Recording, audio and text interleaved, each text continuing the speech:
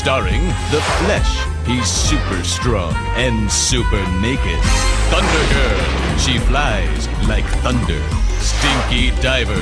A former Navy commando with an attitude as bad as his odor. And Meltman with the power to melt. Today's episode...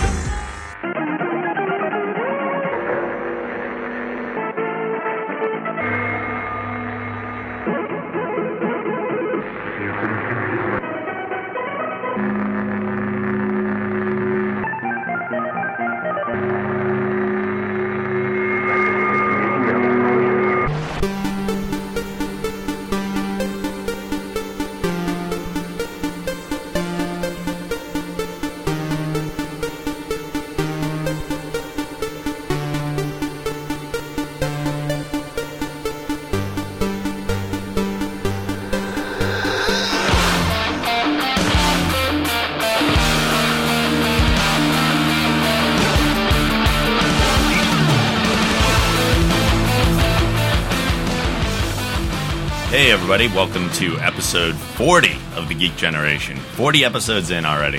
It seems like it's been not that long, but who knew? Once again this week, I am joined by Brian Lipsitz. How are you, Brian? Good. Yeah, it does not seem... It seems like we're, I don't know, episode 10 was like last week, I don't know. We're still in our infancy. I know, it doesn't seem like it at all. And yet we're 40 episodes in already. Well then, we have a bunch of stuff coming up this episode, as we usually do. In addition to the Geek Outs and Freak Outs, we have a bunch of news out of this week's E3 convention, as well as a spoiler room discussion of X-Men First Class coming up later on. But before we get into all that, I saw Super 8 this weekend, and Brian, you'd mentioned you did not, correct? Yes, I have not seen it yet. Okay. Well, you're in for some good news, because I haven't written the review yet, but Super 8 is my first 10 out of 10 of this year. Wow. Yeah, I loved it. I thought it was great. J.J. Abrams did a fantastic job. It clearly has a very Spielberg feel because he is the executive producer. And it really feels a lot like those movies we used to watch growing up. It captures that whole nostalgia. It was like kind of a cross between E.T. and the Goonies and all those type of movies with a little more action and a little more foul language, I guess you could call it. But they're kids. They tend to swear a lot in the movie, and that's fine. Whatever. It's not a big deal. And it is PG-13. You could take your kids to this movie unless you have some major hang-up about bad language. And there is a horror element with the creature that's in it. I'm not going to get into the specifics of that, obviously, because that's a big part of the movie and the mystery. So I don't want to talk about that too much. Maybe we'll have a Super 8 discussion down the line. But for now, I'll just say that it's a 10 out of 10. I absolutely loved it. The best movie so far this year.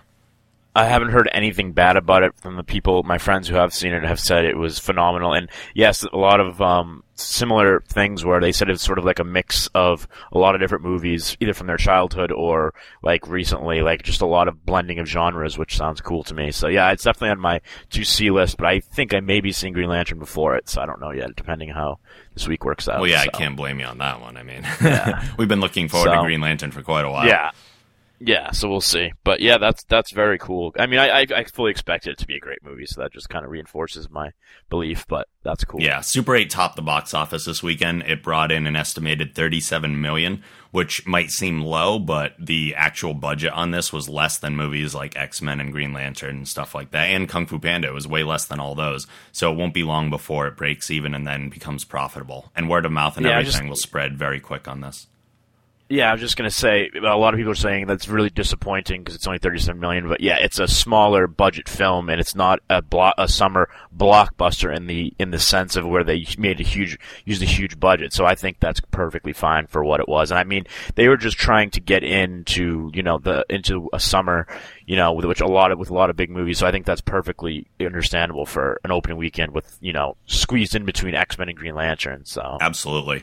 And we were worried a little bit about Super 8 impacting X-Men First Class as far as money goes, but X-Men did stay in second place in the box office, or it dropped to second place because it was first last weekend. It brought in an additional $25 million, so it's now totaling $99 million.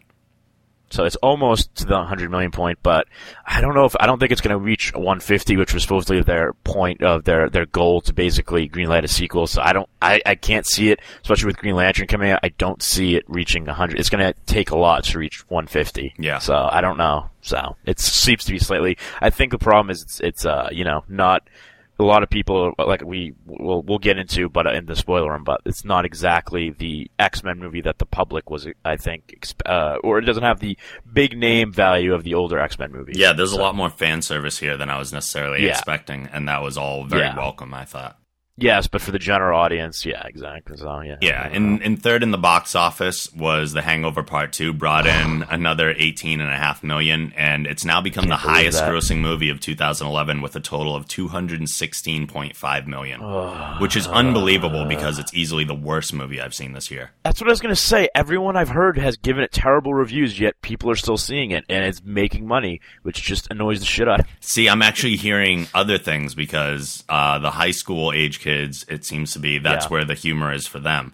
And I don't know, gotcha. maybe is it weird to say we're getting too old for that garbage? I don't know, because I really thought the first one was pretty, not like dying like funniest movie I ever saw, but I enjoyed the first one, and I heard this was like just bad. So I mean, I don't know, maybe that's a sort of effect to it, but yeah, I don't know, maybe it's the cool thing because like high school kids, like they think it's funny because it's like the in thing to like now. So I don't know, it's interesting. I don't know. Well, yeah, I think just like I've been guilty of in the past, I've liked certain movies that I probably shouldn't have as much of when I first saw it because it was part of a franchise, and then afterwards looking back was like, wow, what was I thinking? And I think The Hangover 2 is a lot of that. A lot of people saying, wow, The Hangover was so good, why wouldn't the second one be funny? It must be. And then they're just going in and I don't know. It's hard to explain, but I actually did release my review of that yesterday that I've been meaning to write for a while, and there's nothing glowing. Pretty funny. Yeah. It's pretty funny, actually. I was quite amused with how short it was. It was like there's nothing else to say. This movie was terrible. There really wasn't, and I thought it was a short review, but in all honesty, it came out to the exact same time as my review for Limitless, which I actually loved. And it's funny that they were both Bradley Cooper movies, and they were both 2-minute and 57-second reviews, which wasn't intentional, but it just happened out that way. Go figure. And just to end the box office discussion, way down in the basement, as we've been following comic movies, Thor is now in 9th place, which shouldn't surprise me because it came out in early May, but it is now stands at, it made $2 million this weekend, and now it is at 173 overall, but internationally it's made a shitload, so it's completely actually really doing well, so internationally, so I'm not really worried, but that's where it is right now. And who would have thought Thor would be way more successful than an X-Men movie? Yeah, it just shows you the power of Marvel Studios now with the branding of them all interlocking, I think, and it's gonna be interesting to see Green Lantern. I don't know, I don't really want to make a prediction because I don't know what it's gonna. I know it's gonna be number one, but I don't know how big of an opening it's gonna be because I've heard a lot. We'll get into this in my freakouts and geekouts. So I'll save that. So about Green Lantern. Well, then we might as well hop right in and go right into our geekouts. Yay! What are you geeking out over? I am geeking out about Green Lantern because I've been waiting for it so long, but on the other hand, it's weird. It seems like this week, all of a sudden, a lot of, like, not negativity, but a lot of people are all of a sudden, like, coming out of the woodwork being like, this movie's going to be terrible, and it's sort of, like, bringing me down a little bit, wondering that maybe this movie isn't going to be that great. And, I kind of was swinging on the upswing back, thinking it was going to be good, and now, a lot of people, even including my friends, are like, oh, we'll go see it, but this movie's probably gonna suck. Like, I don't know, there's like this like sort of like stigma that like this movie's gonna suck, and I don't know what happened. I don't know if it's just because, I don't know, it's just a weird thing. Like the week of release, usually when people get excited, or the week before, people usually, and there just seems to be this like, and I just wondering how, I mean, it's going to obviously open number one, but I just don't know what the legs are going to be, and if it's even going to make I'm sure it will have a good opening weekend, but I just don't think it's going to be monstrous. But I could be completely wrong. We'll see. Yeah, it does seem like there's some negativity cropping up, which is hard to understand because for a while people were negative, but then the new footage came out. There was a lot of positive attitude, and where'd that positive attitude go? Yeah, and Blakegate, come on. I know, right? Shouldn't that make everyone excited? But even if it does, like, stink, I'm not going to lose hope, and I will actually will it in proper Green Lantern fashion. I will will it to be good. Yeah, and the other interesting thing is, I don't know if you've ever followed this, but they have like tracking numbers beforehand where they do like sort of, and the tracking was actually really, really strong up with like X-Men and Thor level, and then all of a sudden this past week, it's kind of just dropped, and it actually dropped in female interest, which is weird to me because I would have thought. You never know, man. It could be. I could think. I didn't actually think of that because I was thinking, I'm like, wait, because everyone was gung ho about like, oh, girls love Ryan Reynolds, and now all of a sudden, like, the female interest level has dipped. So I don't know. We'll see. I mean, they're not always accurate. But they're pretty good indicator of how it's going to open. So we'll see. But yeah, the female interest has dipped. So in addition to this, did you catch Emerald Knights at all? I did, and I enjoyed it very much. Not as it kind of. Going back, it kind of showed me that I didn't really like First Flight as much as I thought I did. Really? You know, in retrospect. Yeah, I don't know. It was sort of like, I thought this was a better, yes, Hal wasn't in it that much, but I thought it was a better overall thing of the Green Lantern thing. I don't know. I don't know. First Flight, I don't know, going back to it, I'm like, you know, I don't know if it was as good as I thought it was, but I really liked Emerald Knights. I mean, I wasn't like blow away like, was Under the Red Hood or anything, but it was enjoyable for what it was. I liked it a lot. I was impressed with how well they transitioned to all the separate stories. It never felt like it was being forced, you know? Yes, and I enjoyed a lot of the voice cast was phenomenal. I thought, definitely, you know, especially Nathan Fillion, and you know, drawing a blank on the other person that I liked. Yeah, no, there was some really good voice casting. Roddy Piper was very good. Yeah. Surprisingly, you know, Roddy Piper, I'm like, I don't know about this, but yeah, no, he was good. Bolfunga the Unrelenting.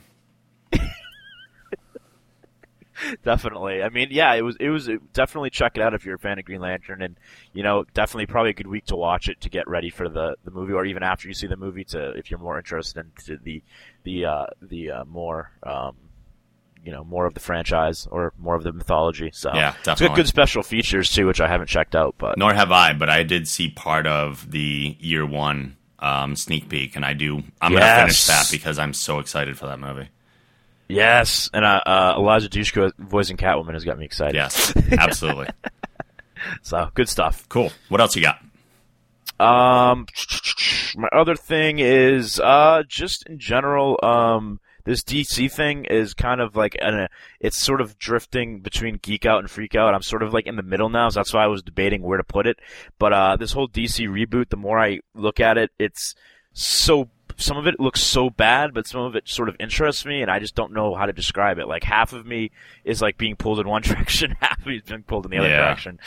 And the Superman stuff really looks terrible to me. So that's a freak out, I guess. Yep. I'm sort of breaking the barrier. But the you know, some of it really looks good and some of it just looks bad, and it's just a huge gamble. And I think the geeking out part is that there's just never been anything in comics in a long time that's gotten this much buzz. Like, it's got this like buzz that's indescribable, that like, and Marvel is, I was reading an interview with one of the editors at Marvel, and they're actually concerned now, like, what to do, like, because they're come September, they're like kind of afraid of the numbers coming in of the books, because, you know, launching 52 number ones in 1 month, you know, they're gonna destroy the top 20 at least of Marvel. So I don't know, it's just a weird thing where it's like there hasn't been a big story in comic books in a long time, and I've heard a lot of people who are interested in jumping on board that really aren't into comics that much, so it may work out for DC. So I don't know. I guess it's a geek out / freak out there. Do you think any of the negativity towards the DC reboot is affecting people's attitudes towards the Green Lantern movie? That's a fair question. I don't think so. I mean, the hardcore fans, I don't think would be stupid enough to be like, I'm going to boycott the movie because I'm pissed off about. And plus, the Green Lantern titles are the ones that haven't been really touched at all. They're actually keeping them relatively the same. And what I heard is that they're really not even changing anything. The only thing they're changing is the Green Lantern book itself used to be sort of more of for all the, now it's going to be completely centered on Hal Jordan, which makes sense because of the movie. But other than that, they're not really changing any of the creative teams. For that much. So yeah, I don't think that would be anything to be the case, but that is a fair question I didn't even really think of. Yeah, one thing I noticed from the DC reboot is that, and I kept thinking about where's Wally, and is he Kid Flash again? Because if so, no, that is Impulse Bart Allen, Kid Flash. Okay, because I was gonna say Nightwing and Wally would be drastically different ages, which changes their relationship quite a bit.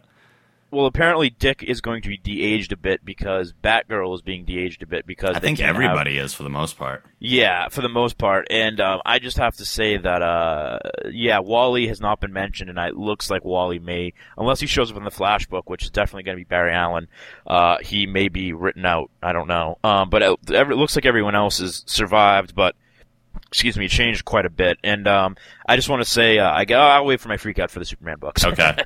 Any other geek outs then? Not I can think of. No, I think I'm there was nothing. Okay. Well, I'm geeking out over Green Lantern too, but we talked about that a little bit already. Just I'm really, really pumped for it. I'm a little bummed that I can't see it on opening night because I do have a wrestling show. And I don't know what it is about my wrestling company, but they decided to have their 2 shows on in June and in July. They both hit on Green Lantern's release date and on Captain America's release date. So, are you serious? Yeah. So I almost wanted to be like, it's you know what? I haven't been on a show in a couple of months, so maybe I'll just take a couple more months off because these are very important things to me, more so than wrestling is these days. I was gonna say that's my freakouts, but not your wrestling. But yeah, it's just conspiracy now. Right. The next thing I'm geeking out over is Infamous 2. And I have had quite a good amount of time with Infamous 2 so far, and I'm loving absolutely everything about it. They changed some things, like the way side missions are activated and everything, and I love every single change they've made. Nothing feels like it was done for a bad reason. I'm loving it. Yeah, I read the reviews, and they're all really good. The only thing I heard slightly negative, which not even like a blip, but they said that the side missions were a little too it's too open worldish. They said some people said that they felt that it was too you can go off wherever forever in the side missions and sort of get not lost, but just sort of I don't know. And they felt that that was the only negative I read. A little bit, but you'd compare it to Spider-Man 2, perhaps the game. Where certain things would pop up every now and then. Except in Spider-Man 2, it was like a do or die thing. You either did it that second or that side mission disappeared. Or it disappeared forever. Yeah, Infamous 2, you can kind of run away from it for a while and come back to it unless you get within a certain distance of it. Like, there is a particular one where there'll be a bomb on the side of a building, and if you get in a certain vicinity of it, you'll hear it ticking. Then you only have so long to deactivate it. Every other side mission doesn't seem to be time sensitive. That makes sense. That's cool, then. I like that. Yeah, so you can go to them, you can ignore them, and it doesn't really hurt you one way or the other if you ignore, you know? Yeah. So I think it was actually done really well. And then there are also the side missions that are actually marked missions on the map that you can go to. So you really do have a lot of options. I think they made a lot of smart decisions about it. Yeah, I mean, overall, I've heard everything was improved and much better. So. Yeah, and the stuff that it comes with in the Hero Edition is well worth getting. The Cole McGrath statue is top-notch, and the Sling Pack I love and I actually use now. That's awesome. Yeah, I plan on bringing that to New York Comic Con with me. That'll be my official backpack for the year, for the weekend. Very cool. Yeah. The last thing I'm geeking out over is the Google logo that was up this week. Did you happen to see it at all? I didn't see it, but I heard about it, so I know. Yeah, on Thursday they put it up in celebration of Les Paul. For people who don't know, Les Paul was involved with guitars very heavily, and it was so popular of a Google logo that they extended it to Friday as well, and it was really done well. It had the word Google, obviously, somewhat abstracted as usual, and there were guitar strings in between that you could pluck with your mouse. But the other cool part about it is that you could actually record the strings that you plucked and play back that music sequence, which was a whole bunch of programming that was absolutely phenomenal. Yeah, from what I heard, it was very, very cool. I didn't have a chance. Someone told me about it. Go check it out. I'm like, oh yeah, and then I got distracted and never did it. So, but I heard very cool things about it as well. So. Yeah, it was great. But that was just a little oh, that's awesome, mini geek out. Yeah, so. Yeah. Let's move on to freakouts then. Oh, freak out! What you got? Oh my god. I don't. I assume, did you check out the Superman books? It's one of my freakouts. It's the only freakout for me as well. The Superman books are just terrible. Let's delve into it then. Terrible. All right. So first of all, we got Action Comics #1, which is the flagship title of DC that's been around since 1938, and they're relaunching it with my favorite writer, insert sarcasm, Grant Morrison, which looks like they're going to use this book as sort of a year one Superman book where he first comes to Earth, and it's, and the cover is him in jeans and almost looks like a construction worker with like jeans and a t-shirt and lifting up, and I saw this and like a just little shred of cape behind him. Yeah, and I was just like, this looks absolutely horrible. And I read the interview with Grant Morrison yesterday, and he's basically saying how they're changing major things to the Superman mythos, and they're changing lots and stuff, sort of rebuilding him from the ground up. And I'm just like, you don't fuck with Superman. Sorry for this, but you don't fuck with Superman. He's just like this iconic character, Americana icon. You just don't. He's more or less the ambassador of comic books to the mainstream media. And they're going to completely fuck with it, and I hear so many people excited about it because they love Grant Morrison. Fair enough, but I just think it's a complete misfire, and it's gonna sell shitloads of copies. Yeah. But there's certain people on Twitter who are quite excited about it that I won't mention. But it just looks like garbage. I said it, and then we get the other Superman title, which is going to be the one that's in the DC universe presently, is Superman Man of Tomorrow, where he looks like he has Iron Man type cosmic armor, like Iron Man boots, and he's got the traditional S and everything, but it's almost like a bulky armor, and I'm just like, what the hell are you doing? Why are you changing Superman? Now, is it actually called Man of Tomorrow? Because the DC Source blog said it had like Superman the Man of Tomorrow Today as the sub headline, but the book said Superman #1. Then maybe I'm wrong. I don't know. I forget. It could be or could not be. It would, for all intents and purposes, it is Superman #1. It could have a subtitle to the title. I'm not sure. Okay. But this is going to be the one that shows what happens to like his supporting cast, and I just think it's ridiculous that they're giving Superman one book in the present continuity, and they're giving Batman like 18 books in the present continuity. And it shows that they have really no faith in Superman, and the fact that they're changing this drastically, and it just looks absolutely terrible. And well, in all fairness, the Bat family is a lot more expansive and interesting than the Superman family. Well, yeah, and they're also selling a lot better. Superman is, but this is the opportunity to really change that. I mean, in the way they're changing it, you should change the character, not the, the cosmetics had really nothing to do with why the character isn't working. I mean. And I can just imagine if Smallville was going another season, it would be a disaster. Yeah, because but it's just really, and it worries me now about the new movie. I don't know. I just hope this doesn't, because this just looks terrible, and I don't know. I'm maybe exaggerating in my worry, but I have no interest in either of these Superman titles, and it's sad that Superman should be a number top 5 tier selling book, and it's somewhere in like the mid 40s at this point. So I mean, yes, it needed a reboot, but not this way. And just to close on this, Supergirl's costume looks absolutely hideous as well. Where again, why mess with success? They're changing it to some sort of like cosmic. She's got like tight panties almost on, and like giant boots, and it with like a collared cape, and it just looks really weird. And like they almost, I getting the feeling that they sort of merged Power Girl's image with her, because there's no Power Girl and there's no Justice Society anymore, apparently, because neither of them are existing. And the fact that really annoys me is that they are now de-aging her back into being a bratty teenager who doesn't understand human culture, and I'm just like, oh my god. So yeah, it's just Superman books annoy the shit out of me. So no, and don't even bring up Superboy. What the hell is going on with that cover? It looks like they're doing the. You watch Young Justice? I do. I love it. Yeah, and they're kind of doing the program, but he looks like a machine, not necessarily just something generated. It looks like they're doing that origin and updating him with that origin, but yeah, it's sort of like he's not. I don't know if that's like him coming out of a pod or that's, but I don't think he's going to be a machine, but. It just looks really bizarre, yeah, and I just don't even know. Well, the Young Justice origin isn't even that far off of the actual. No.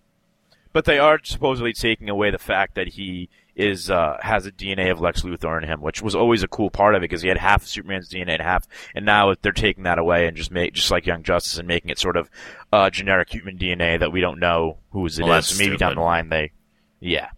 So, that's my rant on the Superman book. So, no like. Yeah. But, as far as the costume some goes and the aesthetics, my biggest issue is that everything that was great about the Superman costumes was how simple they were and just primary colors and basic and blue spandex with the red tights and the red cape, and Supergirl was similar, like long sleeve shirt, skirt. Like, I don't know. It's just a horrible direction they're going in now. Yeah, and it's like, oh, well, revitalizing them and redesigning them for the 21st century. And I'm like, dude, this looks like... And I think I posted on my Facebook, I said, it looks like something out of, like, a 1990s, like, alternate reality title that they would have put out, like, you know, back in the day. It doesn't even look like I think people are going to not even realize... Like, I would think if you want new readers, start a new number one, but keep what people recognize. Like, people are not going to even realize that's Superman. Like, they're going to be like, what? What is this? Like... I don't know. Not my decisions, but do not like. Yeah, he looks a lot more like the what the hell is that guy's name? The one during the Rise of the Supermen. Which one? Oh, the Eradicator. Yeah, the Eradicator. He's kind of going in that direction. Yeah, I just don't. I don't like it. Nor do I. Yeah. What? But for that was my first geek out. My second geek out is just general. I think I talked about this off the air with you maybe last week, but just general dismay in the state of pro wrestling, which, yes, everyone knows I'm a big fan of. I'm just not interested in it anymore, and it's almost a chore to watch and I watch Mondays just because it's habit, but at this point, there's absolutely nothing in it that interests me. The storylines are terrible. I'm sick of everything. There's nothing that I've completely, like, at this point, just like, and my favorite wrestler is leaving at the end of July. CM Punk, and I just and even Christian turning heel, and that was a kind of an okay thing, which I haven't even seen yet. But him getting a big push doesn't even excite me. I just don't like the state of the company, and that's just WWE. TNA sucks anyways, and so I'm just sort of like disenfranchised with the whole thing, and I don't know. I'm sort of at a crossroads where I'm like, maybe I'm outgrowing it, or maybe the product just is terrible, and I don't know. It's just sort of like there, and it kind of bums me out because that was one of my big interests, but at this point it's just like, like I get more excited playing the video game than I do watching the shows, which is not a good sign. Well, one of the things about wrestling that's really tough is there are only so many formulas for matches that you can put together, and it is a rare breed of person that can take those things and make them feel fresh, even though it's the same formula. So, and they don't have a ton of those people anymore, and that's the problem. Well, and I think also the problem is, I mean, you're going 52 weeks a year with no stopping, and yes, the story you've run the gauntlet of everything pretty much. They need some sort of break, or like a regular TV show, some sort of break. And I know Vince McMahon would never do that, but you can't have pay-per-views every month. No one's buying them. You can't have 2 TV shows a week going. Like, it's too much. Yeah. The audience isn't there anymore. And like you said, they don't have those guys like The Undertaker, Shawn Michaels. They don't have those guys that can get you invested anymore. Yeah, there are too many people missing the it factor, even if they can put it together. Like, there was complaints for a while that The Rock was doing the same thing every match, but yet you still had your eyes glued to him when he did it. Meanwhile, John Cena is like the exact same thing, where he does the same thing every match, but it's not the same as The Rock because he just doesn't have as much of the it factor as The Rock does. No, I mean, and you can pretty much predict every week he's going to come out and cut some sort of corny, jokey promo and then get really serious at the end, and no one buys that he's ever going to get beat. It's kind of like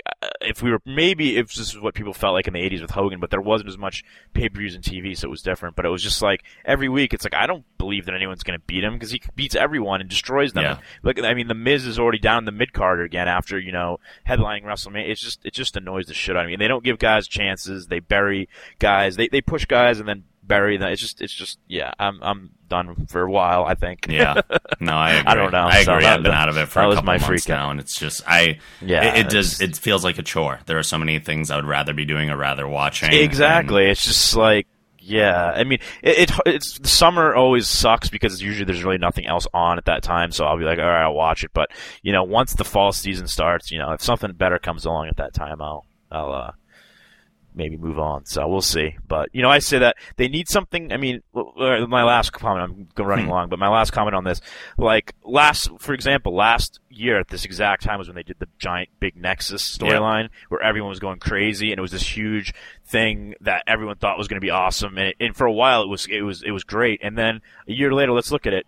All the Nexus guys are mid-card jobbers, and no one's over, and it's pretty much never even had a conclusion. No one cares. So that shows you pretty much, even if you have a big storyline, they don't know how to do anything with it. Very true. That's all. Very, very true. But those are my freakouts. Okay, well, the only one I had was the Superman stuff. So, not to tie this into wrestling too much, but are you ready, Brian?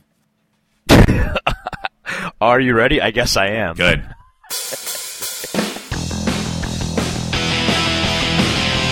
Three, two, one. Yeah, I'm springing it on you. Top 3, buddy. We haven't done this in a while, so I'll remind people. Top 3 is a game we play every now and then. Basically, I'm going to give Brian a category, and his job is to give me the top 3 answers that satisfy this category in no particular order. So now that you're nervous and on the hot seat, Brian, since we've been talking about the DC reboot so much, I would like to know what your top 3 shockers from the DC reboot are. Whether they're positive or negative doesn't really matter, but what are the 3 things that stand out as, holy crap, look at this? The negative, obviously, the Superman one got me big, was like, oh God, what the hell are they doing? That's just my number one, because he is their flagship. Like we said, we went over that pretty much. That's definitely one of them. I guess my second one, it would have to be, personally, I love Firestorm, so I was excited to see Firestorm, getting his own series, and sort of a kind of a weird revamp, even though they kind of just revamped him in Brightest Day, but it's getting me excited just because it's a Firestorm book, and I like the creative team. The third would have to be just the weirdness of the randomness of some of these titles. Like, they seem to, I understand they want to do 52 because there's 52, 52 is a number for DC, 52 universes in their galaxy, in their realities, but some of these titles like Sergeant Rock and the Armies of War, or like Voodoo, or like Grifter, these characters that no one cares about, or I, Vampire, like some of this stuff I just don't see having any sort of audience, and it's going to fall fast. Like, they'll be fine for the first month, but people are not going to, like, I give it 6 months before they start plummeting down the sales charts. Yeah, I didn't even know Grifter was still around. What happened to the rest of the Wildcats? He's not, dude. He's the only one. Now they've merged him into the DC universe. Right, I was going to say, like, that's so weird. Yeah, and so, yeah, stuff like that, I just don't think there's an audience for, and, like, I don't know, Justice League Dark, stuff like that, I don't think is going to have an audience. And Frankenstein, Agent of Shade, stuff like that, I'm just like, it may have like a cult sort of, I'm not saying the books aren't going to be good, but it's just I understand they were trying to make like different genres, so if you're interested in the supernatural stuff, but it just seemed there's a lot of superheroes like Shazam, Plastic Man, that just didn't get a book, and I'm just like, or the Justice Society, I'm like, yet you're making books like I, Vampire. Right. I just didn't understand. So those are, was that 2 or 3? That's 3. Yeah, 3. Solid answers. Okay. In relation to that, if you had, it's outside the category and outside the game, obviously, but if you had to choose a best costume redesign and a worst costume redesign, which would you pick, do you think? Oh God, I'm gonna have to look at the. Oh, okay. Well, I mean, I can give you obviously a best one right away. I think the redesign of Tim Drake's Red Robin costume is absolutely phenomenal. Oh, you like that? See, I don't hate it, but I just thought he kind of looks like the Falcon from Marvel now. He just looks like, I don't know. I don't like the idea of Tim Drake having like bird wings. But I mean, it's not bad. I'd have to say my least favorite, it'd probably be either Kid Flash, who looks like some sort of weird Image 90s weird someone character, or what was the other worst one I had? I just lost it. Deathstroke looks really bizarre and like sort of like taken too much to the extreme of like, again, making it like an Image comic from the mid-90s. My favorite, it was very slightly done. I do like the Nightwing one, even though they didn't really change much by just adding the giant red bat in the middle, or a bat-ish type thing, but I really like the design of that. And lastly, I have to say the worst is going to be Deadshot as a giant cyborg and Harley Quinn as a goth cosplay girl. I kind of dig Harley's redesign, honestly. I know a lot of people are down on it, but I kind of dig it. I was just thinking, if you're going to redesign her, at least make like the Arkham Asylum costume from the video game. Which was also like, really good.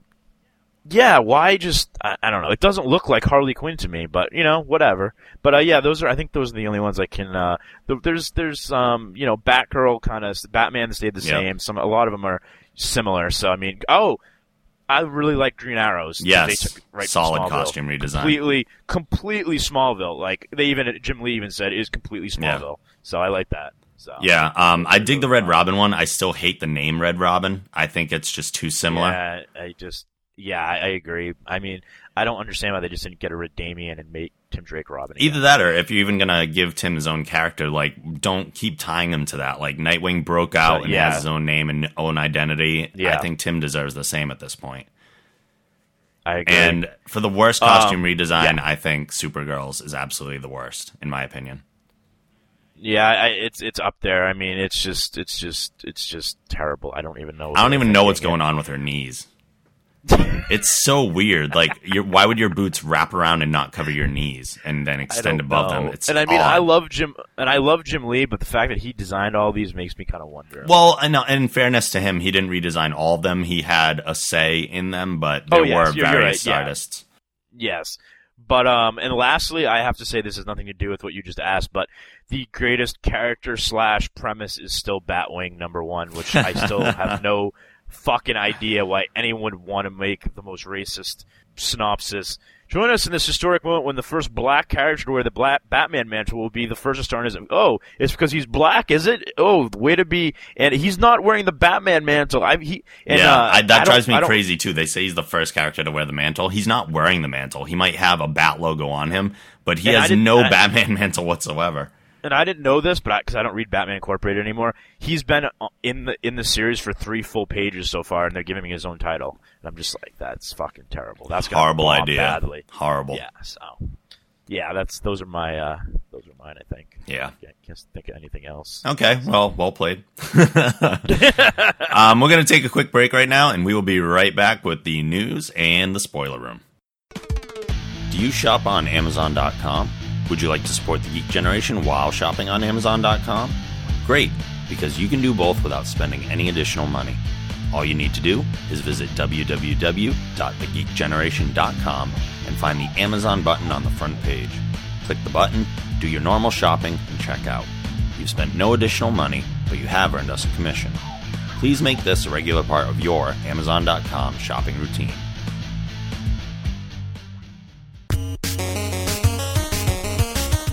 Hey, this is Chris Hardwick, and you're listening to The Geek Generation.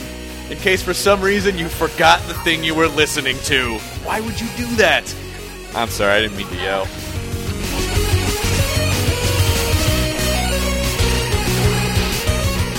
I'm still so pumped you did that. That's still awesome. I really am. All right, coming back, we have the listener emails. And last week I asked everybody, is DC making the right move by resetting to #1? We got a couple written responses, and we actually did get an audio response, which I'm absolutely thrilled about. So we'll get into all those right now. Sweet. The first one comes in from Mike Volpe, who says, I'm so sick of all the rebooting. Rebooting all the DC comics is absolutely crazy. Sounds like a suicide move to me. Personally, I feel as though rebooting is just an excuse to start over due to a lack of creativity and new ideas. On the other hand, I can understand how it could become difficult to create something new with Superman or Batman after decades of being in production. Rebooting Batman isn't going to bring in new fans, it's going to piss off the longtime fans. This probably isn't going to work. So there's a definite negative opinion there. But on the flip side, there's one in from Nick Hurd, who says, being a longtime reader of most of DC's titles, I have mixed feelings about their reboot.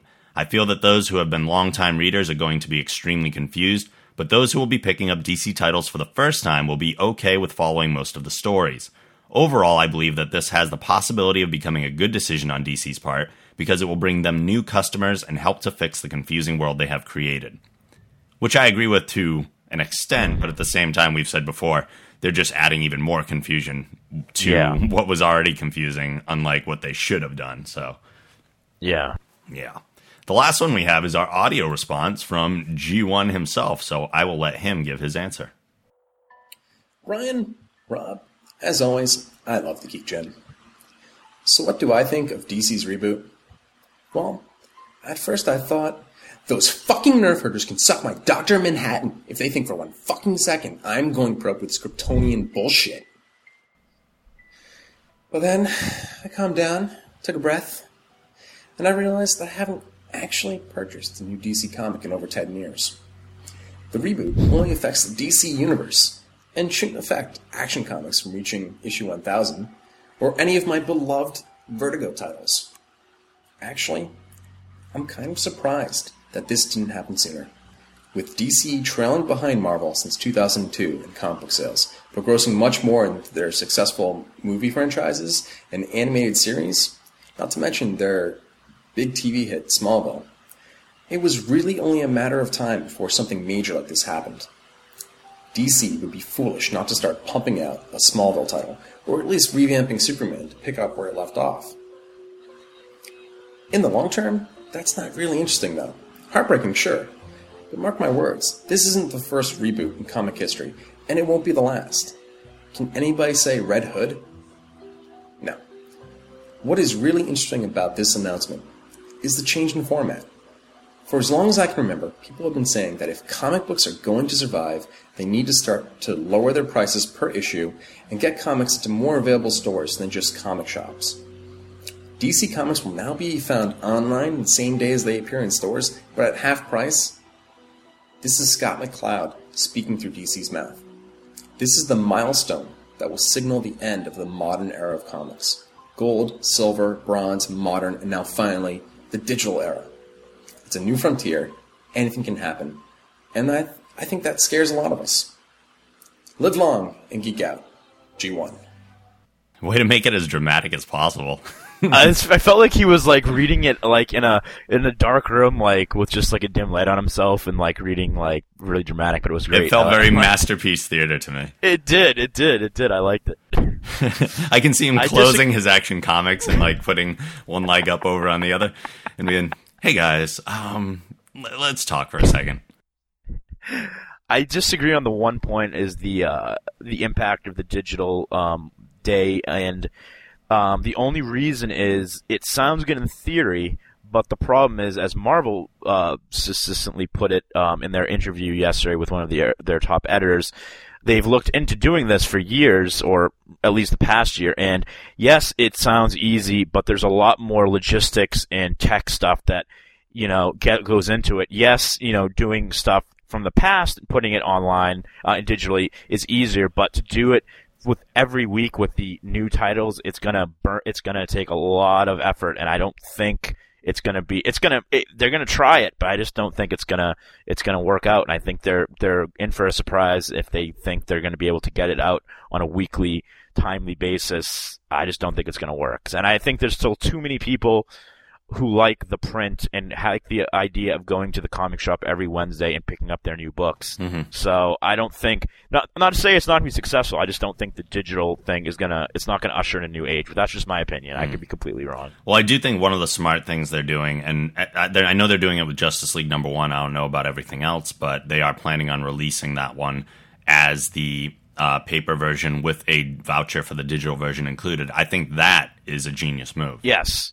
That makes more sense to me. I think they're only doing it with Justice League, but that would make more sense. But no, I think that's only for Justice League. Right, because I have no interest personally. Like we've said, I'm not a digital reader for the most part. You aren't either. I'm the same. But if it's like having the digital copy, am I always going to want to have the digital copy of a movie around? No, but once in a while it comes in handy to have it.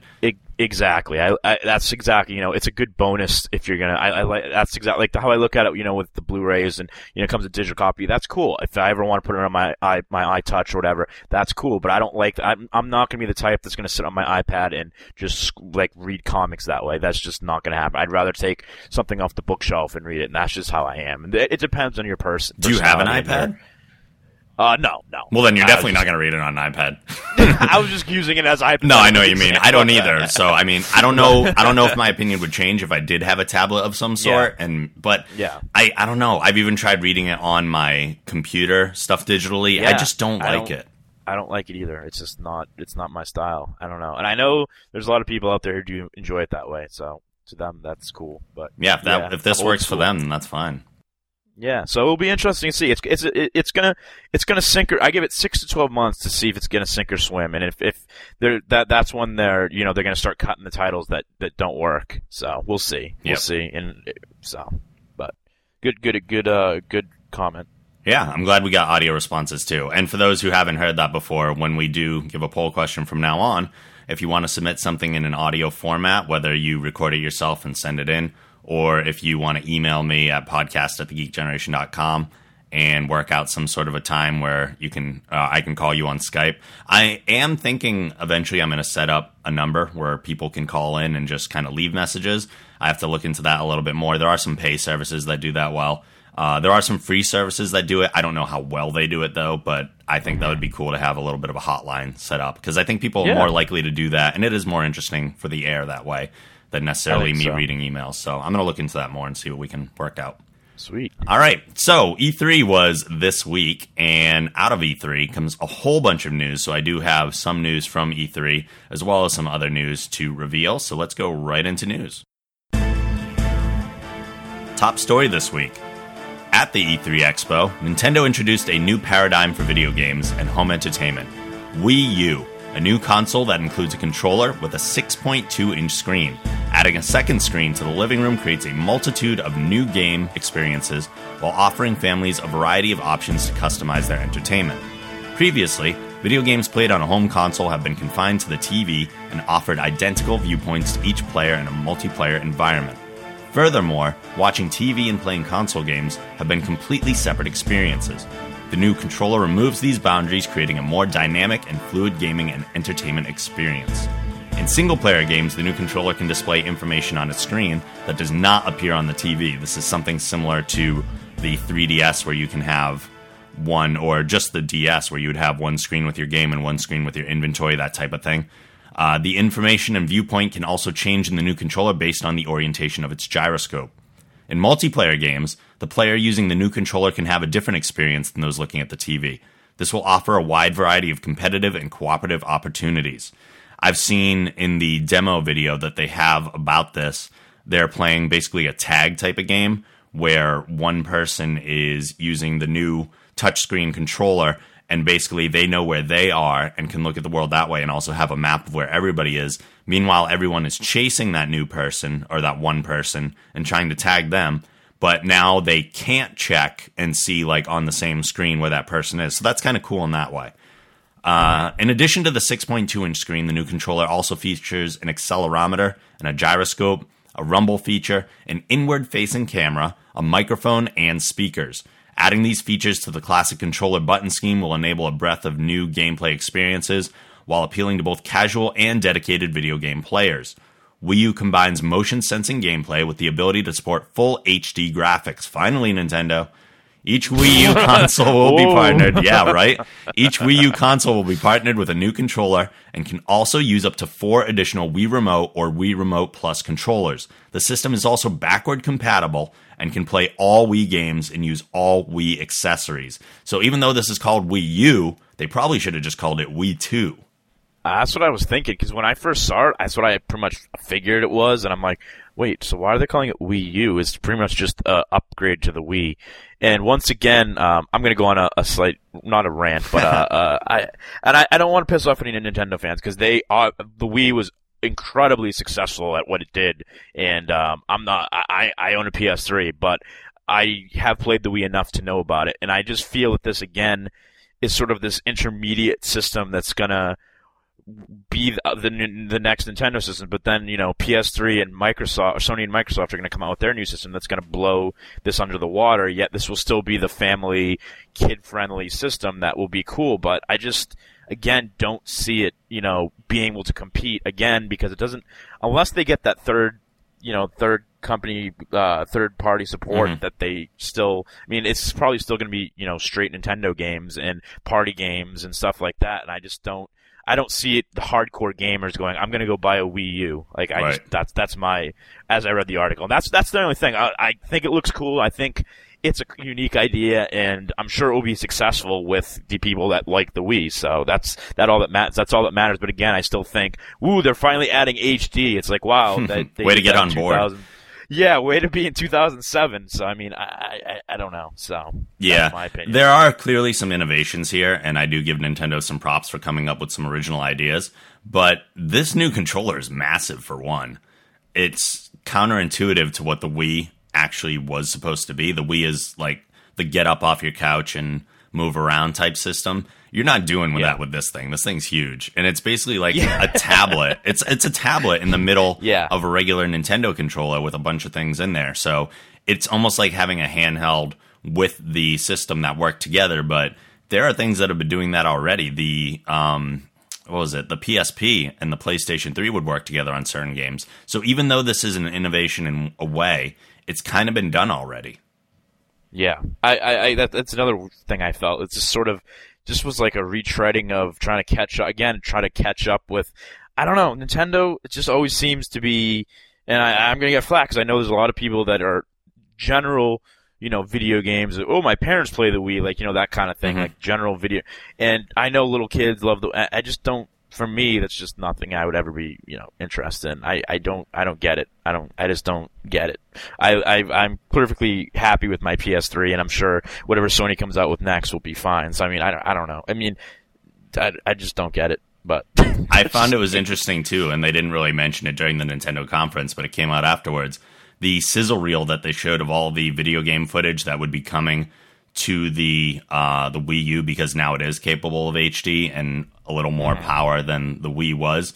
None of that footage was actually from the Wii U. It was all either Xbox or PS3 footage because the Wii U is not ready to show that stuff on it. So that's hilarious. Yeah. This feels, again, like you said, Nintendo trying to catch up, trying to take advantage of that gap in between release of Microsoft and Sony consoles. Yeah. And because that's the only way they're going to make their money. They cannot compete, I don't think. No.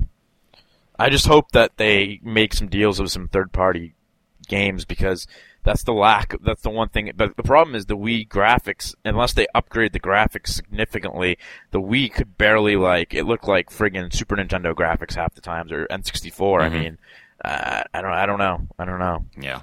Well, moving on, but staying in the console world somewhat. What was once codenamed NGP is now officially the PlayStation Vita. Vita means life in Latin and was chosen as the name for the next generation portable entertainment system because it enables a revolutionary combination of rich gaming and social connectivity within a real-world context. Successfully launching in the global market for $249, which is the Wi-Fi only model, starting the end of this year, PS Vita incorporates a beautiful 5-inch multi-touch OLED as the front display and a unique multi-touch pad on the rear. 2 analog sticks enable a wider range of game genres. Together with the front touchscreen and the rear touch pad, PS Vita offers new gameplay, enabling entirely new experiences. Another model of the PS Vita is available for $299 and will also feature 3G connectivity exclusively through AT&T in addition to the Wi-Fi. First of all, the name sucks. Yeah, I was just like, why did you change it? NGP was a better name than PS Vita. It sounds like I don't know what it sounds like. It just sounds terrible, and I feel like I'm just Mr. Downer today. I'm like, I'm gonna rip on everything that you know. I think it's cool, and I would be interested, but that price point is way too high. I mean, think about it. For an extra, $50, you can buy a friggin', PS3 almost. I mean, that's just I don't know. I don't foresee it being that successful. Plus, it's pretty much just a PSP upgraded. I don't know, and I don't know mobile gaming. I think a lot of people like the idea of playing stuff on their their iPhones or whatever. So I don't know how. I'm sure it will be moderately successful, but I don't know. And plus the whole 3G only through AT&T. I don't know. I'm assuming there's no. It's all digital download games, right? It's not. There's no cartridges or anything like the old PSP. I haven't seen any so far, so it appears to be that way. Yeah, so that's what I was thinking. So again, I don't know. I mean, I don't know if you're not around Wi-Fi, then I don't know. I don't know. It's a thing again. I think just to hold. They needed to announce something, and it's their. I don't know. I don't really have any interest in it. Yeah. I feel bad. I'm just like, no, I know what you mean. I've never been one for the mobile gaming. Thing anyway. I feel like I play enough games at home. I don't really need to take it around with me. The first really mobile gaming experience I have is my iPod, and I don't even use that much. I mean, I'll use that in the doctor's office when I'm waiting to go in, and that's about it. I don't need a whole system for that. That's why I think it's hilarious. I forget which site. It might have been IGN. One of the sites had an article up about how they feel that mobile gaming on phones is going to destroy the console industry. And I'm like, are you serious? Like, I can't ever fathom that people are going to... Yes, casual people who don't play video games, but not like the hardcore gamers are never going to be like, I'm going to play on my iPhone instead of playing my console. Like, I just don't get it. I mean, the last handheld system I had was a Game Gear, and I still have that somewhere. Yeah. So, I mean, that's how far back I go with Game Boy. That was the end of it for me. For me, it was Tiger Games. Nice. I remember those too. Yeah, that was about as far as I went. My friend had the Atari Lynx, which was freaking the craziest thing ever at the time, but had like no games. Yeah. Well, as far as innovations for the PSV, as people will be calling it, no doubt, because everybody kind of hates the name, and it sounds enough like PSP, where PSV is okay. As far as the innovations go, they do have a touchscreen on the front and the back, which is pretty cool. And they also have 2 analog sticks, which the PSP did not. So now you're able to play games in a similar fashion as you would on the PS3. There also are a lot of games that you will be able to basically save your progress on the PSV, go on the PS3, and resume your progress as if you were just playing from one to the other. So I can see the benefit there. That's kind of interesting. One of the things that I don't like, and they have released a lot of third-party games for this, or the names of them, and a lot of Sony online entertainment games. They are making an Uncharted game called The Golden Abyss, and one of the things they were showing is that instead of normally, like, Nathan Drake does a lot of climbing on cliffs and things like that, you can, in the past, you would use the analog sticks and the button to jump from one to the other. With the touchscreen on the PSV, you can drag your finger along a path of rocks, and he will follow that path, which is a time saver. But then again, you don't necessarily feel like you're actually doing it, and that takes away from the immersive experience, I feel. Yeah, I don't like it. I just don't. I don't like it. I don't like it. Like, It seems convenient and it seems like a time saver, but it also feels like a cheat in a way, you know? Yeah, I mean that's the only thing that really perked my interest. I was like, "Ooh, Uncharted, Golden Abyss," but I'm like, "But I'd have to buy this to play it." So no, exactly. Like, that was the only little thing that was like, "Oh, that would be awesome." And then I'm like, And as I get into another story in a moment, you're going to see that you might not need to get a PSV to play that one eventually. Next story here is also out of E3. We have a few more to come out of E3 actually. Street Fighter X Tekken news. Really pumped for this game. Capcom has announced that the greatly anticipated fighting game Street Fighter X Tekken is in development for PS Vita. In addition to confirming the title for the new portable entertainment system from Sony Computer Entertainment, Capcom has unveiled that iconic character Cole McGrath from the Infamous series will be a playable character exclusive to PS3 and PS Vita. Street Fighter X Tekken is scheduled to release for the PlayStation 3 in 2012, and details will come soon for the PS Vita version. I love this inclusion. That's awesome. That's just cool. As cool as having Kratos in Mortal Kombat, but maybe even cooler. Just the screenshots are freaking awesome. Absolutely. Ryu. There have been hints as well that this is not the only cameo character we're going to see from outside of the Street Fighter or Tekken universe. Namco has said that there's such a birth of characters in the Namco line that why not throw another one in? And a lot of people are looking towards Soul Calibur for that to happen. I was going to say Pac-Man. No, I'm sure.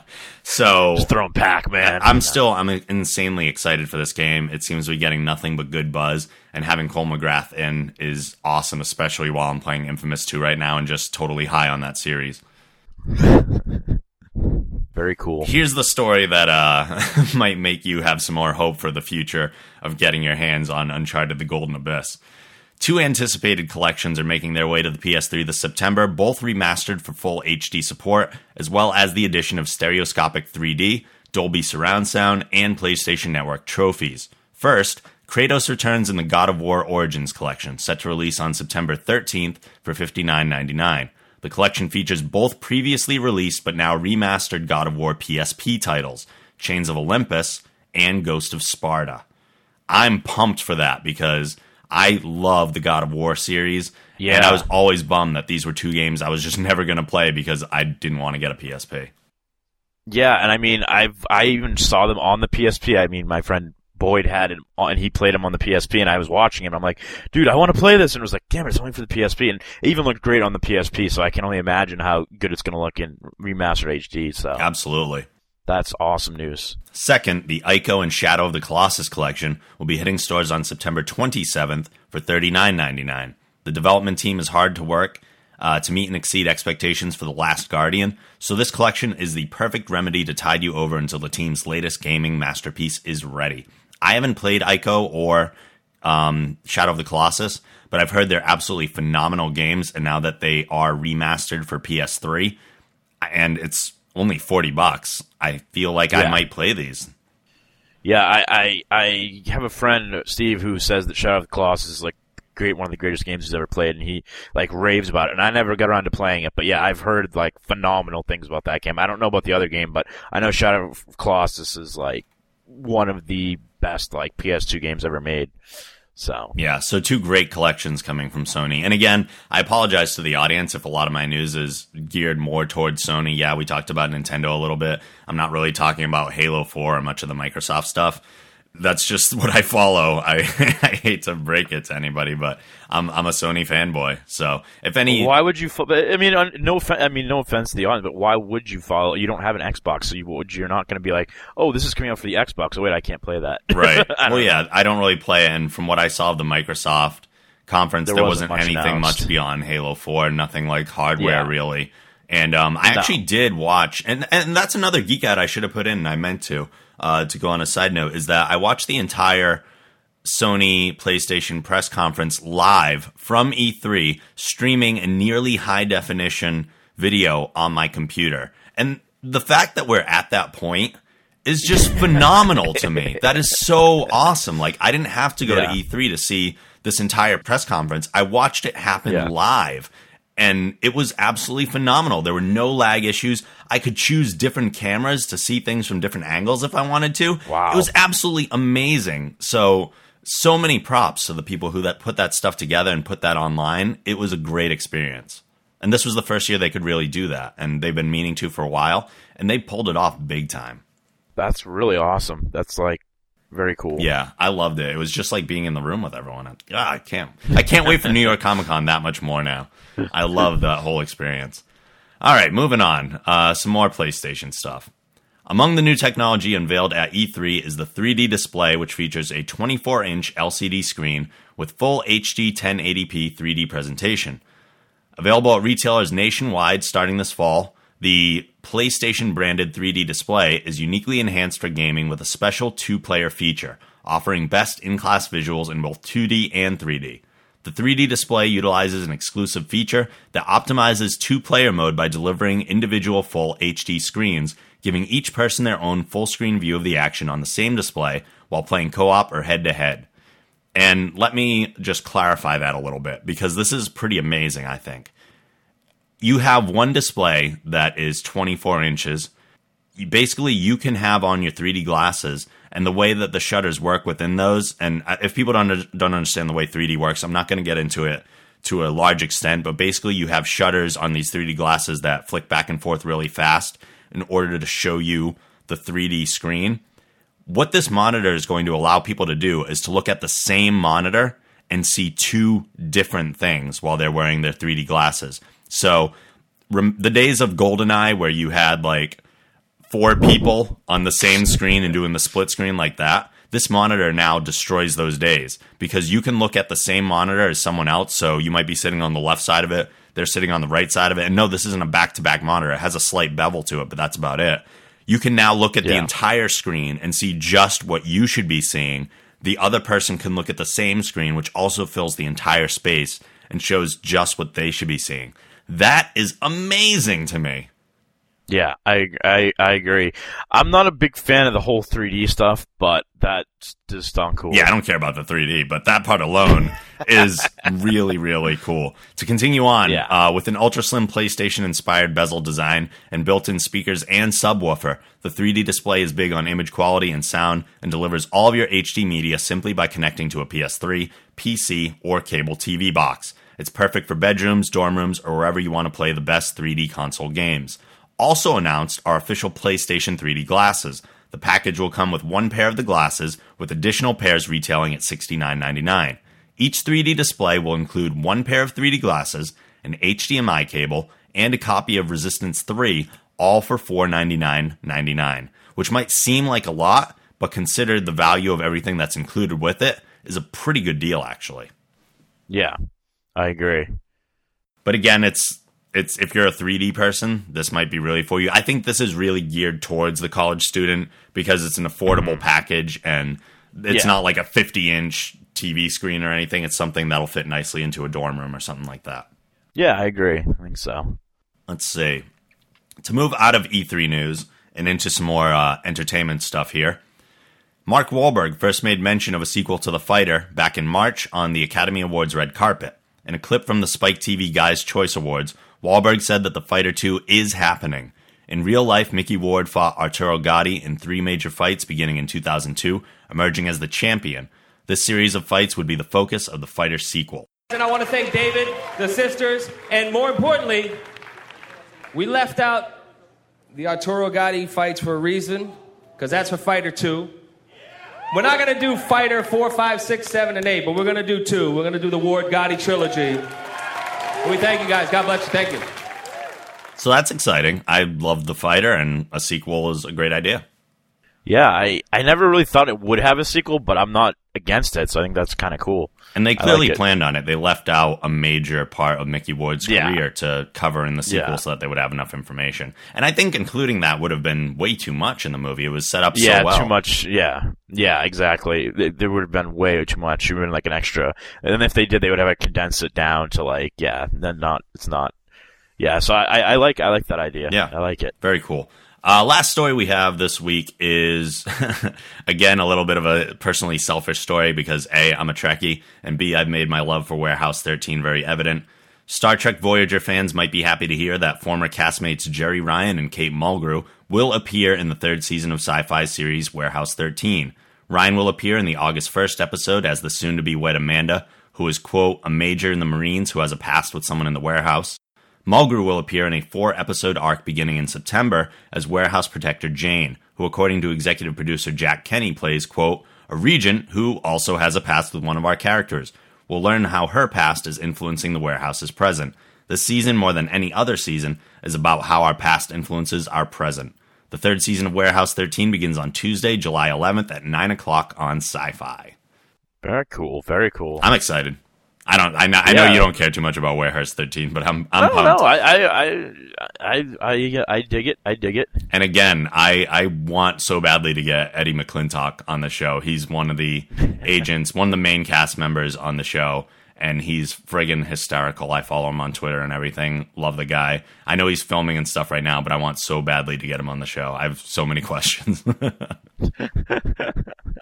So as we wrap up the news, I'm going to put out this week's poll question and ask the audience, what was the most exciting thing to come out of this year's E3? Granted, I didn't have time to cover absolutely everything that came out. There were a number of games. There were a lot of sequels this year. A lot of, Uncharted 3, Resistance 3, Gears of War 3. Like, all this stuff is coming out of E3. Sequels, new games, all these things. Much more than I could have covered.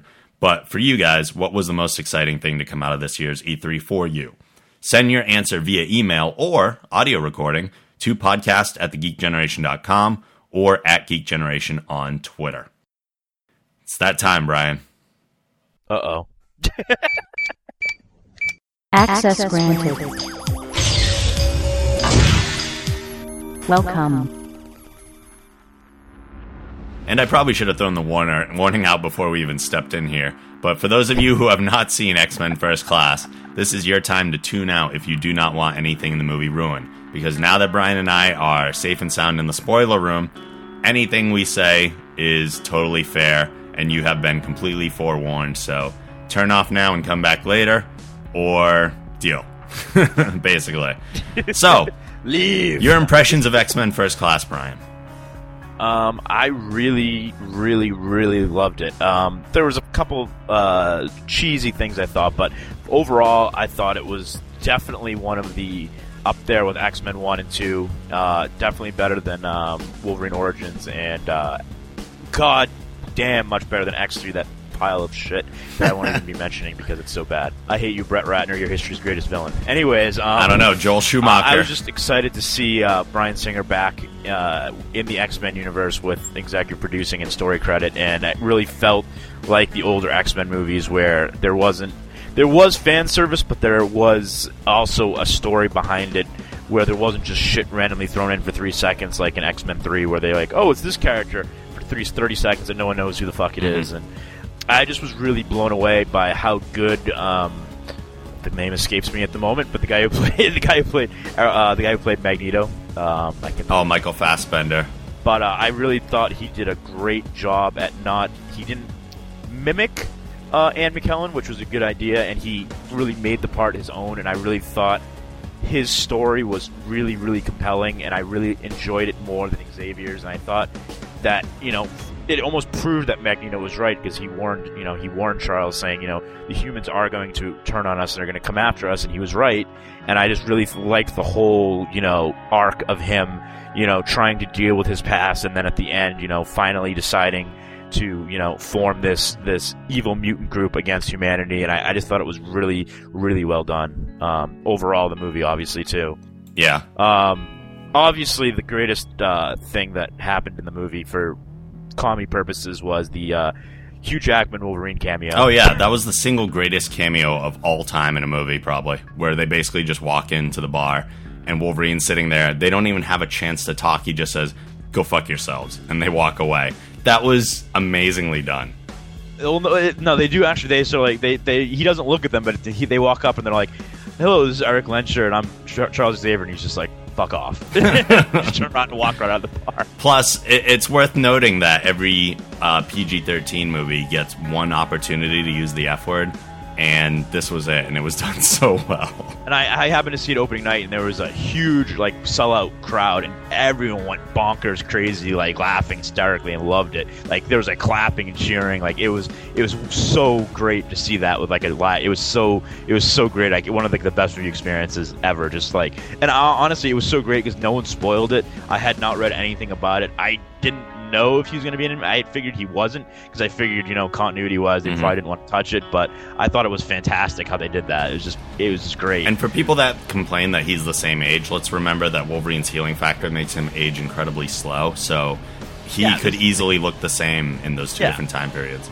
Yeah, it's absolutely no reason for it not to. I mean, you can even technically physically work it into the continuity of Wolverine, or you can work it into anything. I mean, if you try. It's just, people like to nitpick and stuff, but I thought it was, it's fantastic. It was definitely, I really thought they did a good job on, picking lesser characters that people don't know, but I thought they did a good job of establishing each of the characters, with the exception of Emma Frost, who sort of was just there for eye candy.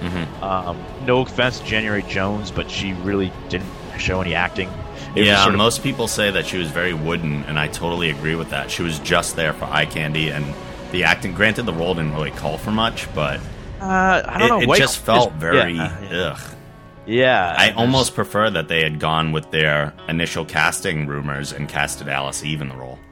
Yeah, I think that would have been much better. I mean, not to say that January Jones isn't attractive and everything, and I like looking at her, but there's just nothing there, and I'm just like, you're supposed to be a main character in the X-Men universe, and you're just wooden as hell. I don't know. Excuse me. I don't know what the deal was, but I loved the things that I loved. I just thought they did a really good job, and like I said, it just reminded me so much of the older. They threw in so many little hints and nods to the first movie, and by adding characters like Stryker in there, and I just thought it was really, really well done, and this was that movie that I thought was going to be absolutely horrible when it was first announced. I was like, this movie is going to be terrible. Yep. I don't want to see this. And it really surprised me and shocked me at how well done it was. And, Beast's special effects didn't really look... Beast kind of looked kind of honky as Blue Beast. But, that stuff, you can't really... I like Banshee. People are bitching that Banshee didn't have an Irish accent. I don't care. I thought Banshee was fantastic. Yeah, Maura McTaggart didn't have a Scottish accent. I don't care. I don't know if you know Maura McTaggart. Oh, yeah. Yeah, I really liked. She did a great job. Yeah, they revamped her as a CIA agent, but I didn't mind that. And no, it worked well. and she looked really good in her undergarments. But it was that was the only thing I thought they could have done more of. They didn't really show the love story of him and Moira McTaggart, which is a bit of Xavier and her, which at the end they're kissing, but they didn't really show that really attraction through the movie, which it wasn't a major thing, but that was one of those small nitpicks. I was just surprised at some of the characters they picked to put in there, like Darwin, was only introduced in the comics in 2006 and is not a main character at all. Mm-hmm. And the fact that they killed him off was pretty funny. Yeah. Azazel, as people know, is one of the worst characters ever created in one of the most infamous X-Men storylines ever.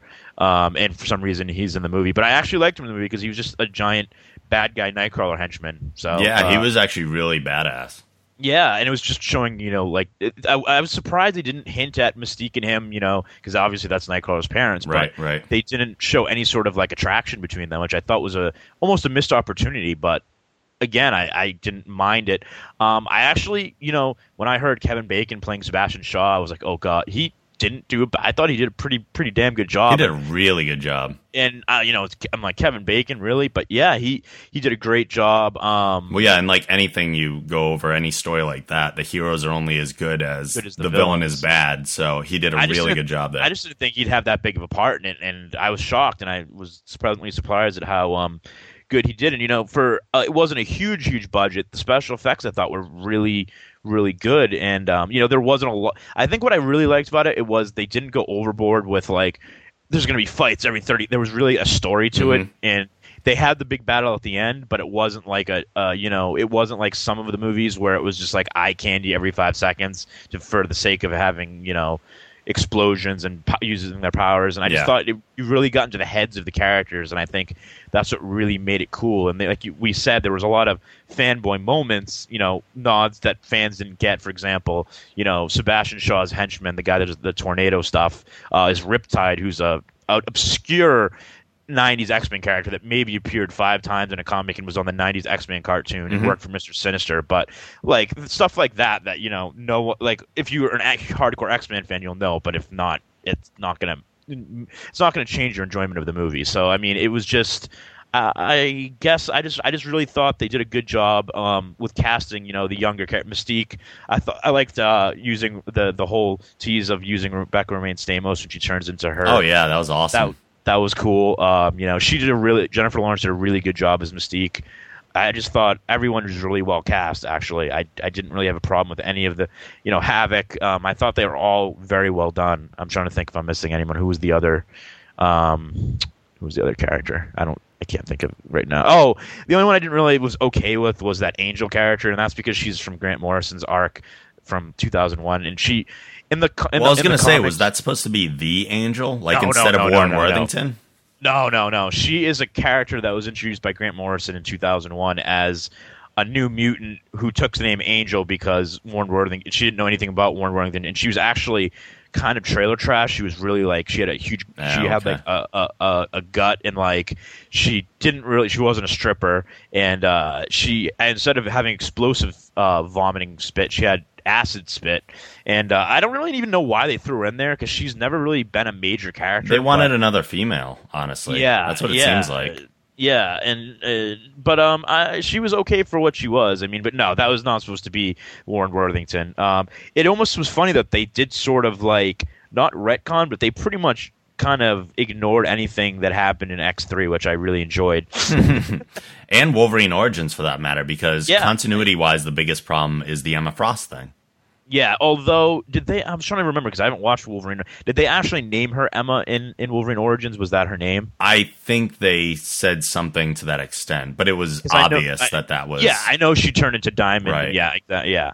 So, but, I don't have really a problem with that. I mean, I liked Wolverine Origins, but, they fucked up Deadpool. Gambit was cool, but other than that, there's really nothing in there that you needed to have that links to any of the other movies. So I'm completely okay with them doing that. And for some reason, sounds so stupid to anyone, because I'm such a huge comic book fan. I, for some reason, didn't expect them to deal with Professor X getting paralyzed. I didn't either, and I thought that was done insanely well. So all of a sudden, when they did it, I was like, holy shit, and I thought that was so great. Yeah. Just to see him, and then that was, the thing. It was just so well done. And that was one of the best exposures of the relationship between Eric and Charles. Yes. Is that Yes. even though like he did that and he had a major beef with him, he didn't want to hurt him. He did not want that to happen. Blamed it right away on Moira, and really wanted to comfort him and fix things. Yeah, and it just always shows that like they're still so close friends, but they just have completely different ideologies, and it's such the crux of X-Men. That's why I thought it was such a great.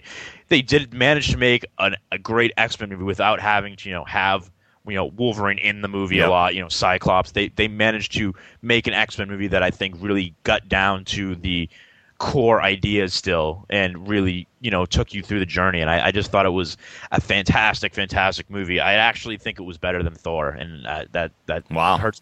I thought so. I mean, I just was like really enjoyed it, and I did not have a chance to see it a second time, but I would definitely get it when it comes out on Blu-ray or whatever. But yeah, it definitely. I mean, I own X3 because I had to buy it because it was a damn trilogy. No, it so made up for X3, and I really hope it doesn't look like they're going to be able to make a sequel, but I kind of wish they would do another one that sort of takes place in between this one and X-Men 1, sort of, But I can't say enough good things about it. I really enjoyed it. Well, yeah, I think this movie more so than any of the other X-Men movies, like you said, really got to the core message of what X-Men is really about that acceptance, and this was where mutants were first surfacing. So now it's the question of, okay, are people going to accept us or not? And they really played that throughout the whole movie, even through the ending where Charles was like, no, we're going to stand our ground, and they will back us because of what we've done for them. And he's wrong. And Eric is like, I told you this is what was going to happen, and this will always happen. But Charles has the undying faith in humanity. Yeah, I just loved the little things, like them playing chess, like alluding, and just like I said, like Eric saying, Charles, you're wrong. They're gonna come, and like I watched X-Men 1 like right last week, and there's so many like overlapping things that it fits in so well. So you can tell, like, if Bryan Singer wasn't involved, I think it really would have not been as and I know a lot of people hate him because of Superman Returns, but he's just, for some reason, when he touches the X-Men, he's gold. Like X1 and X2 are just so great movies, and this one as well. And I just fantastic stuff. And I really liked the fact that it was a period piece, and they added that realism to it. And I actually geeked out the most, and this is such a stupid geek out, but the very beginning is they use the exact same beginning to the first X-Men movie with the exact same score and everything, which was fantastic. I just thought that was great. Those origin stories for Professor X and Magneto were fantastically done, too. Yeah. Where he freaks out and like everything in the room that's metal just starts shattering and twisting and bending, and so good. The couple things that bothered me from a comic book standpoint, maybe you can answer. Well, for one, storytelling-wise, Mystique's departure felt a little weak. Yeah, to a certain extent, I thought it was kind of abrupt. But on the other hand, it showed that she really, she had slowly beginning to, not. She's beginning to, wanting to go with Magneto, and I mean, trying to seduce, even showing up in his bed naked, that kind of stuff. And then, I think even though she saw Charles get hurt, I think that may have been the breaking point of her realizing, like, I can't do this anymore, and, maybe maybe this guy's right, and I'm going to go with him. But yeah, I understand. It was a little, I felt the same way. It was kind of, abrupt and not as well done as it should have been, but But again, they needed to set it up so she's with Magneto at the end, et cetera, et cetera. I was really amused by the line in Cerebro when Hank was like, "Hey, you should Henry McCoy." They call him Hank too, right? Yeah, okay. I was going to say that's not wrong. When he was like, "Oh, this would work better if you shaved your head," and he's like, "Don't touch my hair." I was actually shocked. I thought they might have actually had it be bald by the end. Yeah, and the only other thing that is comic book maybe connected is that I wasn't sure if freezing, quote unquote, freezing Sebastian Shaw the way that Charles did would actually prevent his powers from working on like an instinctive level and preventing the coin to pass through his brain. Is that possible? I don't even know. That's more even like not even a comic book question, more of like how far do you want to descend your disbelief? Exactly. I thought maybe his powers were instinctive. It's not like he actively thinks about having that happen. And as far as I know, Professor X doesn't have the ability to shut down a mutant's powers by going inside of their head. So I don't know. I mean, it was fine in the movie as a whole, and they've never said otherwise. But as far as connecting to the comics, I was like, well, can that actually happen? Can he really do that? And I mean, also Sebastian Shaw's powers were completely changed. Not completely changed. In the comics, his powers are he absorbs physical energy that, like, if you punch him, he absorbs it and makes it more powerful and indestructible. But he doesn't have that giant, awesome power that they gave him for the movie, which obviously they needed, because if not, he'd been kind of lame. Right. So, well, yeah, he was a mix between like himself and Bishop in a way.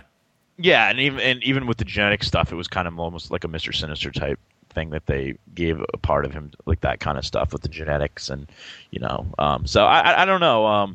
I just really, really liked the end with Magneto's helmet. They actually redid the helmet and did it much more comic accurate, as opposed to the first movie where it was just sort of like a molding. And this one, it's got like the actual, the thing on the top. And I just kind of was cool how they introduced his helmet, period. How, Shaw had it to block from being intruded psychically. And then, Magneto takes it Eric takes it at the end. I just thought that was really well done as well. It was also cool how they even decided to come up with code names, kind of tying in that CIA element. Like, oh, we're part of the CIA now. We should have code names. And they're all naming, and like the whole X-Men thing. I thought that was really well done. And Magneto, but like I said, there was a couple of lines here and there that were kind of cheesy, and but I thought it was really, really well done. And it's a shame if we don't get to see a sequel. I just I don't think Fox is going to let the X-Men franchise die, because if they do, the rights will revert back to Marvel. Right. So they're going to do something. I don't know. Singer has mentioned that someday he'd like to go back to the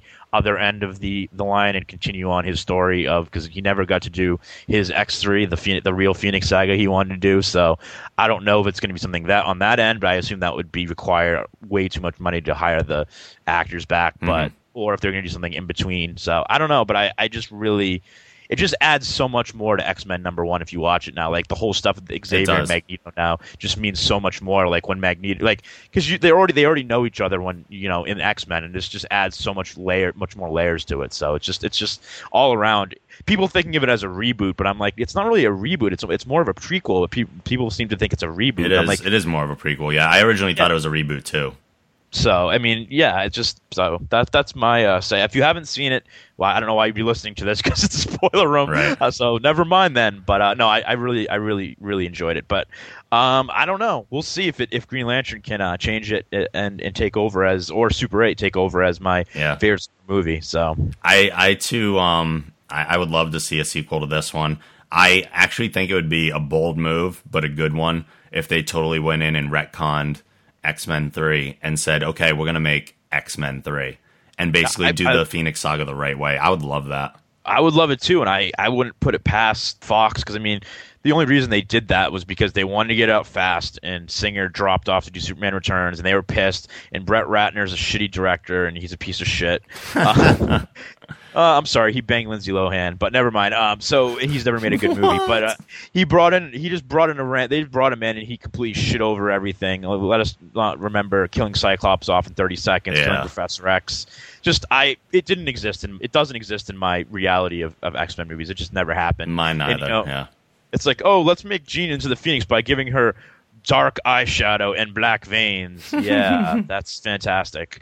So yeah, it just no, it didn't happen. But yeah, I would love that, and I think he really felt bad that he didn't get to finish off his trilogy. Yeah. So I think it technically could happen. Again, though, I think it would require a lot of getting a lot of the big named actors back. But I don't think. I mean, Patrick Stewart did the cameo in Origin, so I don't think he's against. A lot of them I don't think would be obviously Hugh Jackman. I don't see any of them ever having an objection. Just sort of money they would have to work out. So you never know. Well, to wrap up the spoiler room discussion, where would you place First Class in the realm of X-Men movies? Where does it rank to you?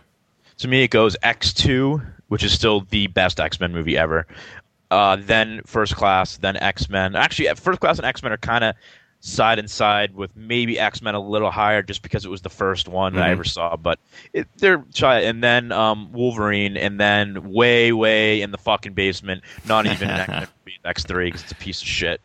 It's just there's maybe 15 minutes out of it that I can tolerate that are not bad, but the rest of it is just stupidity run amok with, even, I'm the Juggernaut, bitch. Yeah, that was terrible. Terrible shit. Well, yeah, they did. I don't know why. In similar standings to you, I do think that X-Men 3 is obviously near the bottom. It's just dead to me as well. But for me, First Class is the best X-Men movie. Okay. I think they just did everything right as far as the message and really getting to the core of what the characters are all about. And I mean, I love Patrick Stewart's performance, and I loved Ian McKellen's performance in the other X-Men movies, but something about the way that McAvoy and Fassbender portrayed Charles and Magneto and their relationship was just stupendous. It was spot on. And that is really what the X-Men story is all about. Yeah, I just thought one final thought that was kind of funny. Actually, I loved how when Xavier in the beginning was like in the bars hitting on girls, he was using the line from the very first movie in the intro from X-Men 1, where it's like human mutation is blah blah blah. That's the exact word for word from the first movie. I thought that was hysterical. Yeah, that is funny. So, all right. Well, then, as we wrap up the show, do you have a final thought or something you'd like to plug?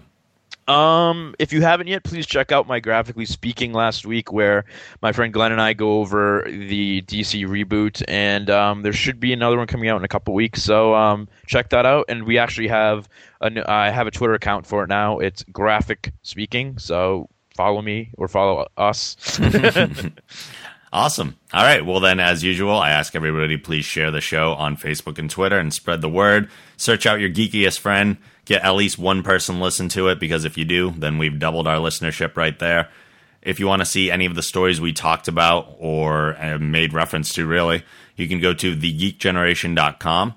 On the sidebar, there is a button to subscribe in iTunes, and there's also a button to subscribe in Miro, which is another audio listening program that seems to be getting very popular. So the show has been submitted there, and hopefully we'll get some listeners from that side as well.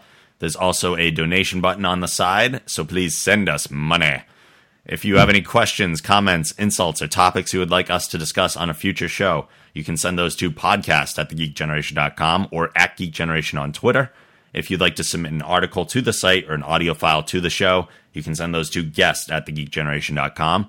If you'd like to follow us on Twitter, I'm @TheNightAngel. Brian is @Xander Harris. And as always, the show theme is provided by Machine Supremacy. A link to their site can also be found on our site. Wrapping up a somewhat longer than usual, but I guess still not out of the range of our normal shows. Episode 40, only 10 away from 50, which will be another huge milestone, I think.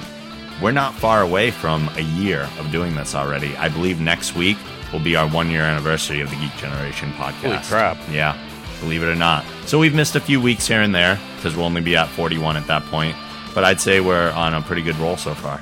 Yeah, that's hey man, that's really good. Yeah, so getting ready for next year's big 1-year extravaganza. I don't know if I have anything planned big for it yet, but we'll see. Tune in and find out. Yeah, we'll see you guys next week. Later.